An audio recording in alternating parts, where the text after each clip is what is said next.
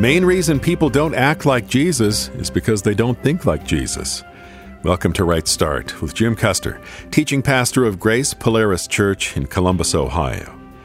The pollster George Barna has some alarming news about the state of the church today. On this program, we don't spend much time on surveys, but this one deserves some thought. It reveals that we've been falling very far short of Paul's directive to devote yourselves to prayer, being watchful in it with thanksgiving. On Wednesday and Thursday, we talked about prayer. Today, we'll focus on the watching. Here's Pastor Jim. There are 4 times here that the Apostle Paul cites things that you and I as Christians need to be alert about. There are enemies out there, not just unseen enemies, but real enemies afoot. We live in a hostile environment. Look with me. Look at verse 4. Colossians 2 and verse 4. Now this I say, lest anyone should deceive you with persuasive words. Have you heard persuasive words today? I'm sure you have. The whole basis of advertisement is persuasive words. Words that are used, words that are spun in such a way as to entice you and me to a certain activity or to a certain product. That's what a persuasive word is. The world is full of persuasive words.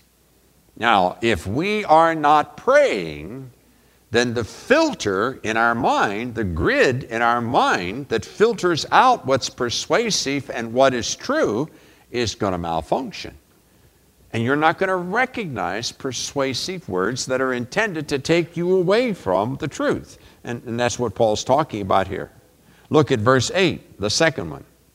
He says, beware lest anyone cheat you through philosophy and empty deceit, according to the tradition of men, according to the basic principles of the world, and not according to Christ, for in him dwells all the fullness of the Godhead bodily. What's that? Well, there are people out there who want to cheat you. And you need to be alert. You and I need to recognize the cheaters and understand that their use of philosophy and empty deceit. What's empty deceit? The advertisement comes to my mind, promise her anything, but give her Chanel number what? 5, is it? I couldn't remember the punchline, but the point is, promise her anything. What's that? That's empty deceit. That's what that is. There's no intent to make a promise to that woman that you're going to follow through. You just tell her anything. You know, she believes it. She's gullible, so just tell her anything and she'll believe it. That's empty deceit. Now, I tell you, there's a lot of that out there. A lot of that in religious programming. There's a lot of that on the bookshelves of Christian bookstores, folks. A lot of empty deceit. It's empty, it has no content, it's devoid of reality, and it's deceitful. It's like cotton candy. Well, in a way, at least cotton candy leaves the taste in your mouth. But there's no substance. There's a new word used by dietitians. They call it empty calories. I don't know why that list contains most of the things I prefer. But they say that if you eat this stuff, you know, you don't get the energy from it. You don't get the benefit from it. They're devoid of the kinds of nutrients that would make you strong and healthy.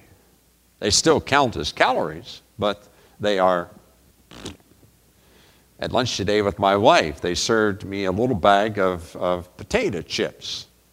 And these are thick potato chips, and they are crispy, and they have optimum taste. And I turned it over and looked at the back. You know how much percent of my daily intake of, carbohydrates or fat that I would get from eating that tiny little handful? 12%. 12% of my fat, if I'm on a 2,000 calorie a day thing, 12%. Now I flipped that over and I said, that can't mean what it says. Ooh, probably does. Well, then does it mean what I think it means? And I handed her Tricine, and she said, well, yeah, that means that, if you eat this little bag of potato chips, that's 12% of all of that particular stuff. I think it was fat that you're supposed to have all day. And I thought, no way. Just no way. So I gave it to her, told her to take it home, and I eat it tonight when I get home. Won't count then, right? Won't count because my three meals are over, so I can eat it then. And now, here my point is that that's bad diet. That's bad stuff. That's bad stuff. Tastes good, looks good, smells good, but it's not healthy. Well, that's what empty deceit and philosophy is. Philosophy is the love of sophistry. It's loving wisdom. It's not wisdom, it's loving thought. It's loving logic. And it is very dangerous, extremely dangerous, because depending upon your first assumptions, you can end up proving anything to be true. And it can sound very good. So there are philosophies and there's empty deceit out there that people will use deliberately seeking to cheat you and me. Cheat us from what? Well, let me see. If we get down here to verse 16, it says, let no man judge you in food or in drink. Whoops, I just did that, didn't I? No, I really didn't. What he's talking about here, well, let's read the rest of the verse. Let no man judge you in food or in drink, or regarding a festival, or a new moon, or Sabbaths, which are a shadow of things to come, but the substances of Christ. He's saying we need to be alert, because there are people all around us who have a wrong understanding of the value of Sabbaths, festivals, food, and drink, and new moons. Those are all religious celebrations. It's not just talking about the pagan world out there, it's talking about certain religious activities that were part of the Old Testament covenant. And there are sincere people out there that want to judge you and intimidate you and me into appropriating or adopting those kinds of things as regulations that we ought to adhere to. See? It's dangerous. Now there's a fourth one down here. Verse 18, let no one cheat you of your reward. And it goes on to describe how. You can read those two verses. So in chapter 2, there are 4 contemporary dangers in the environment of the Colossian Christians that they needed to be alert. They needed to be keen. They needed to be on their toes. They shouldn't relax and go to sleep. They should be alert. They should be perceptive. They should have their filters on. The other day I was helping Johanna's husband, my son Mark, and Mark is a marvelous lawn care. He takes good care of his lawn, and he had a pair of goggles hanging there in the garage where we were working, and they had these huge honking side things out here to the side, both sides of the mouth. You strapped it on and something over the eyes, and I picked it up and kind of laughed, and I said, man, you must look like a monster with these. Yeah, he said, but I breathe better 20 years later. Oh. So when he goes out to put fertilizer down, he puts on protection. We were cutting a hole in the ceiling of his garage, and he first got his goggles and put his goggles on. Why? Protection. Why? Because he didn't want that lime dust and all the other stuff that was coming down to get into his eyes. Pretty smart, don't you think? Yeah. He was putting on devices that were designed to filter out the damaging elements in his environment. That's what Paul's saying here. Paul is saying continue earnestly in prayer and, what's the word?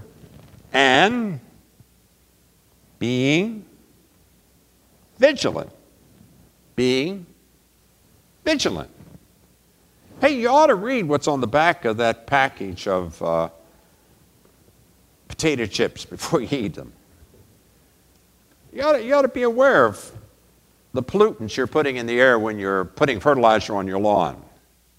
You ought to be aware of the dangers around you, not just in the physical, but in the spiritual realm.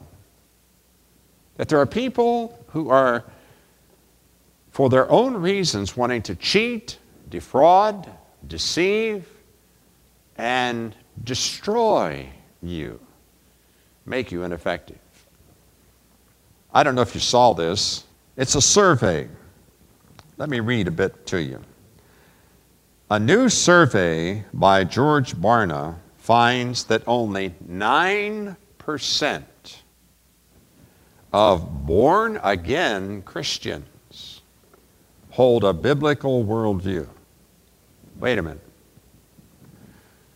Born-again Christians, people who confess that they have come to faith in Jesus Christ and have been born again, so that God's nature now resides within them, and they are new creatures in Christ Jesus. 9% of them hold a biblical worldview.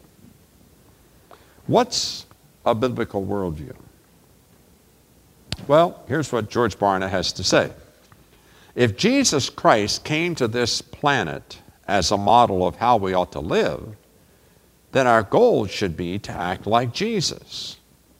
Sadly, few people consistently demonstrate the love, obedience, and priorities of Jesus. The primary reason that people do not act like Jesus is because they do not think like Jesus.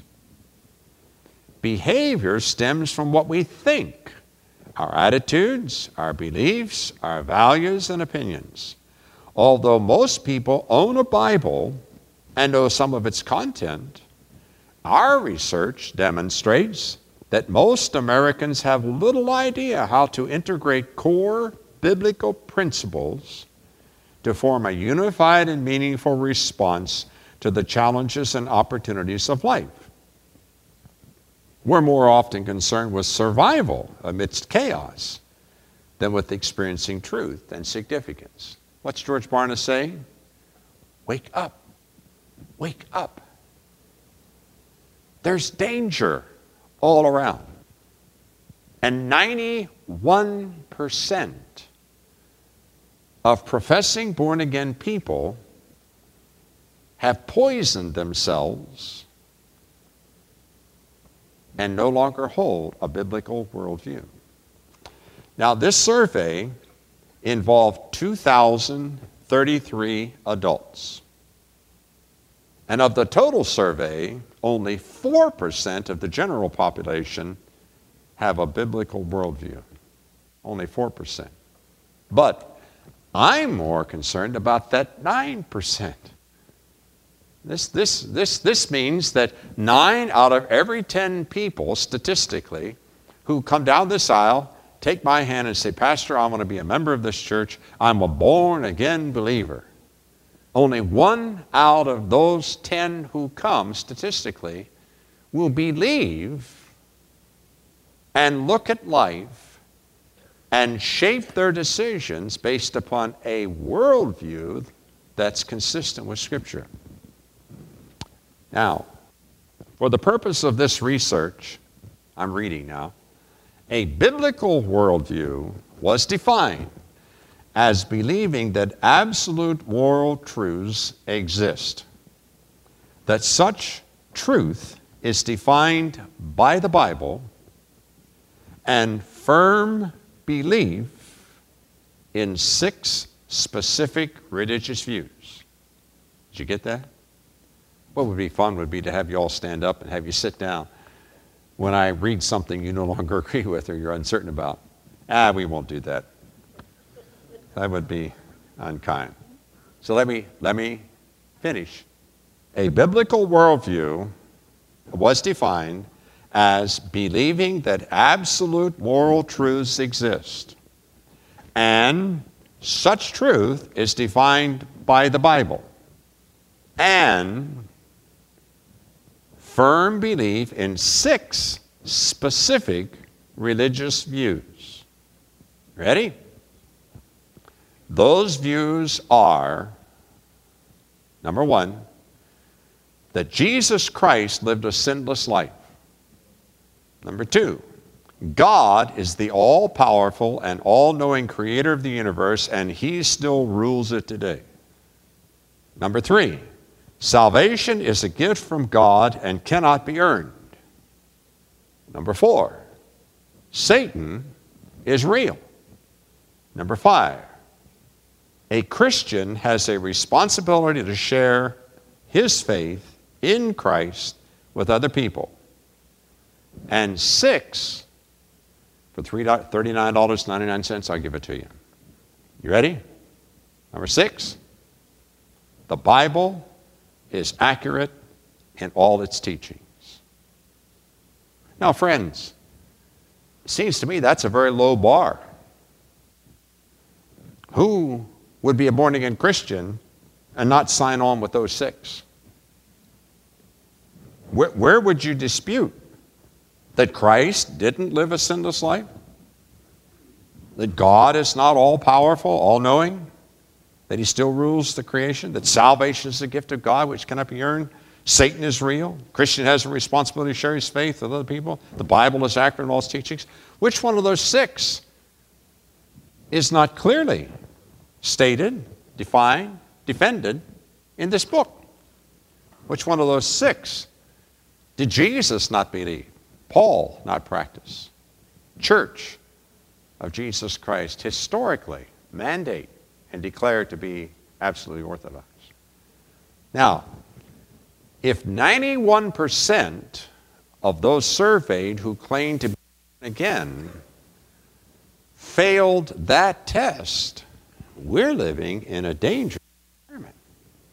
So we need what? We need to be vigilant. Vigilant. Jesus said to his disciples as he took them into the Garden of Gethsemane that night when he was betrayed, he said, watch and pray, didn't he? Lest you enter into temptation. He said the spirit is willing, but the flesh is weak. That's what Paul is saying to these Colossians whom he loved so desperately. He's saying, hey, continue earnestly in praying. Don't talk about it, do it. Don't lament the fact that yesterday you didn't do it today. Don't stew in a puddle of failure. Start right now. Continue earnestly in prayer.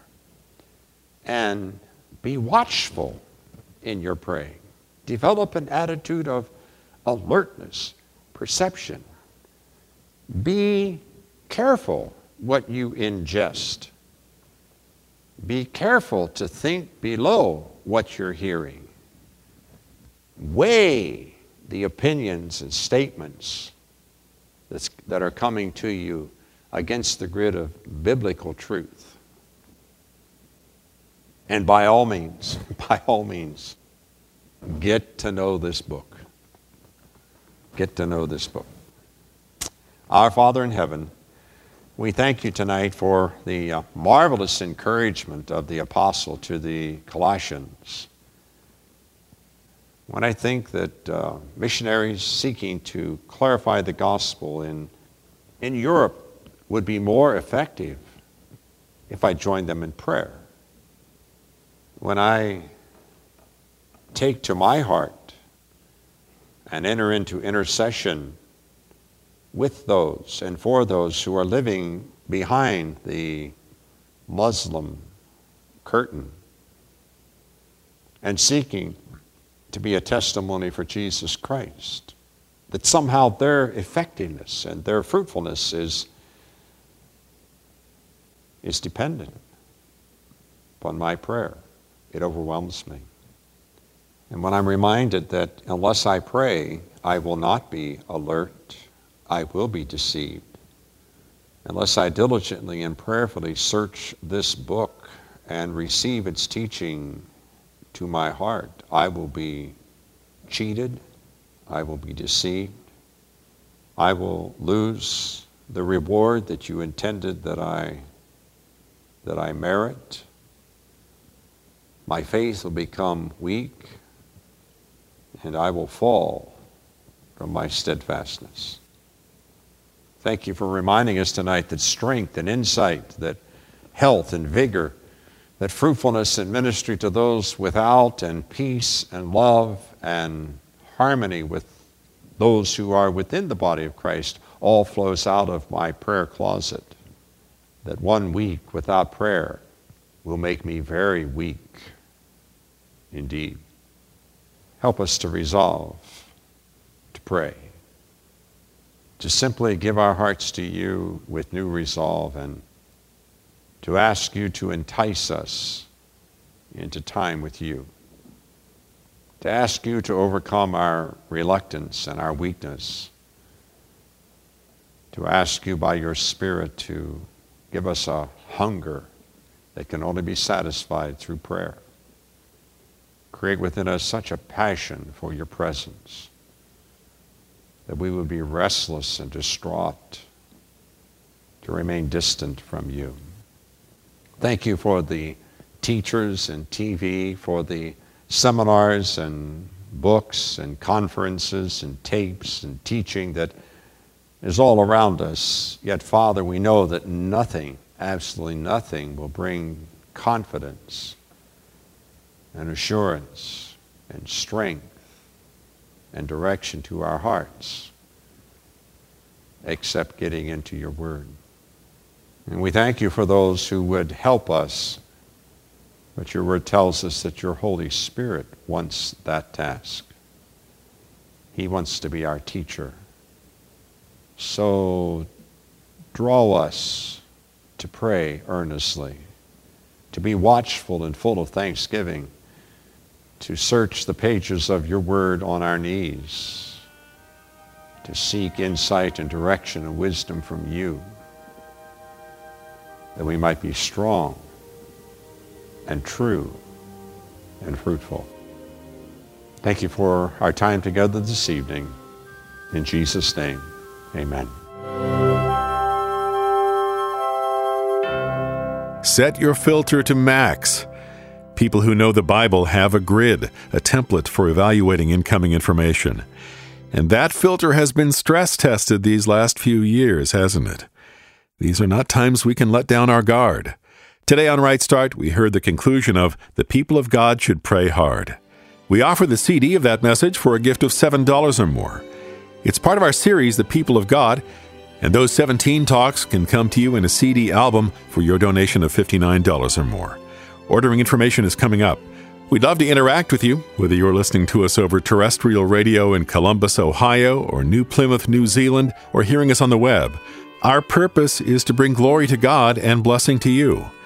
If you can share a financial gift to continue the ministry, that would be a great help. And please pray for us as well. Now here's that contact information. Find us on the web at rightstartradio.org. There you can listen to Jim's sermons without breaks, or you can play the radio shows. Our podcasts aren't the usual people sitting around chatting. Each episode is the radio show for that day on the iTunes platform. You can find out about that on the website, plus you'll see a way to donate. Check it out, please, rightstartradio.org, rightstartradio.org. And mail us at Right Start, P.O. Box 437, Worthington, Ohio, 43085, USA. Or call 1-800-984-2313. That's 800-984-2313. Thanks for listening. I'm Dan Pope. We'll hear more insights from Colossians about the people of God on Monday. Have a wonderful weekend. Then please join us for the next edition of Right Start.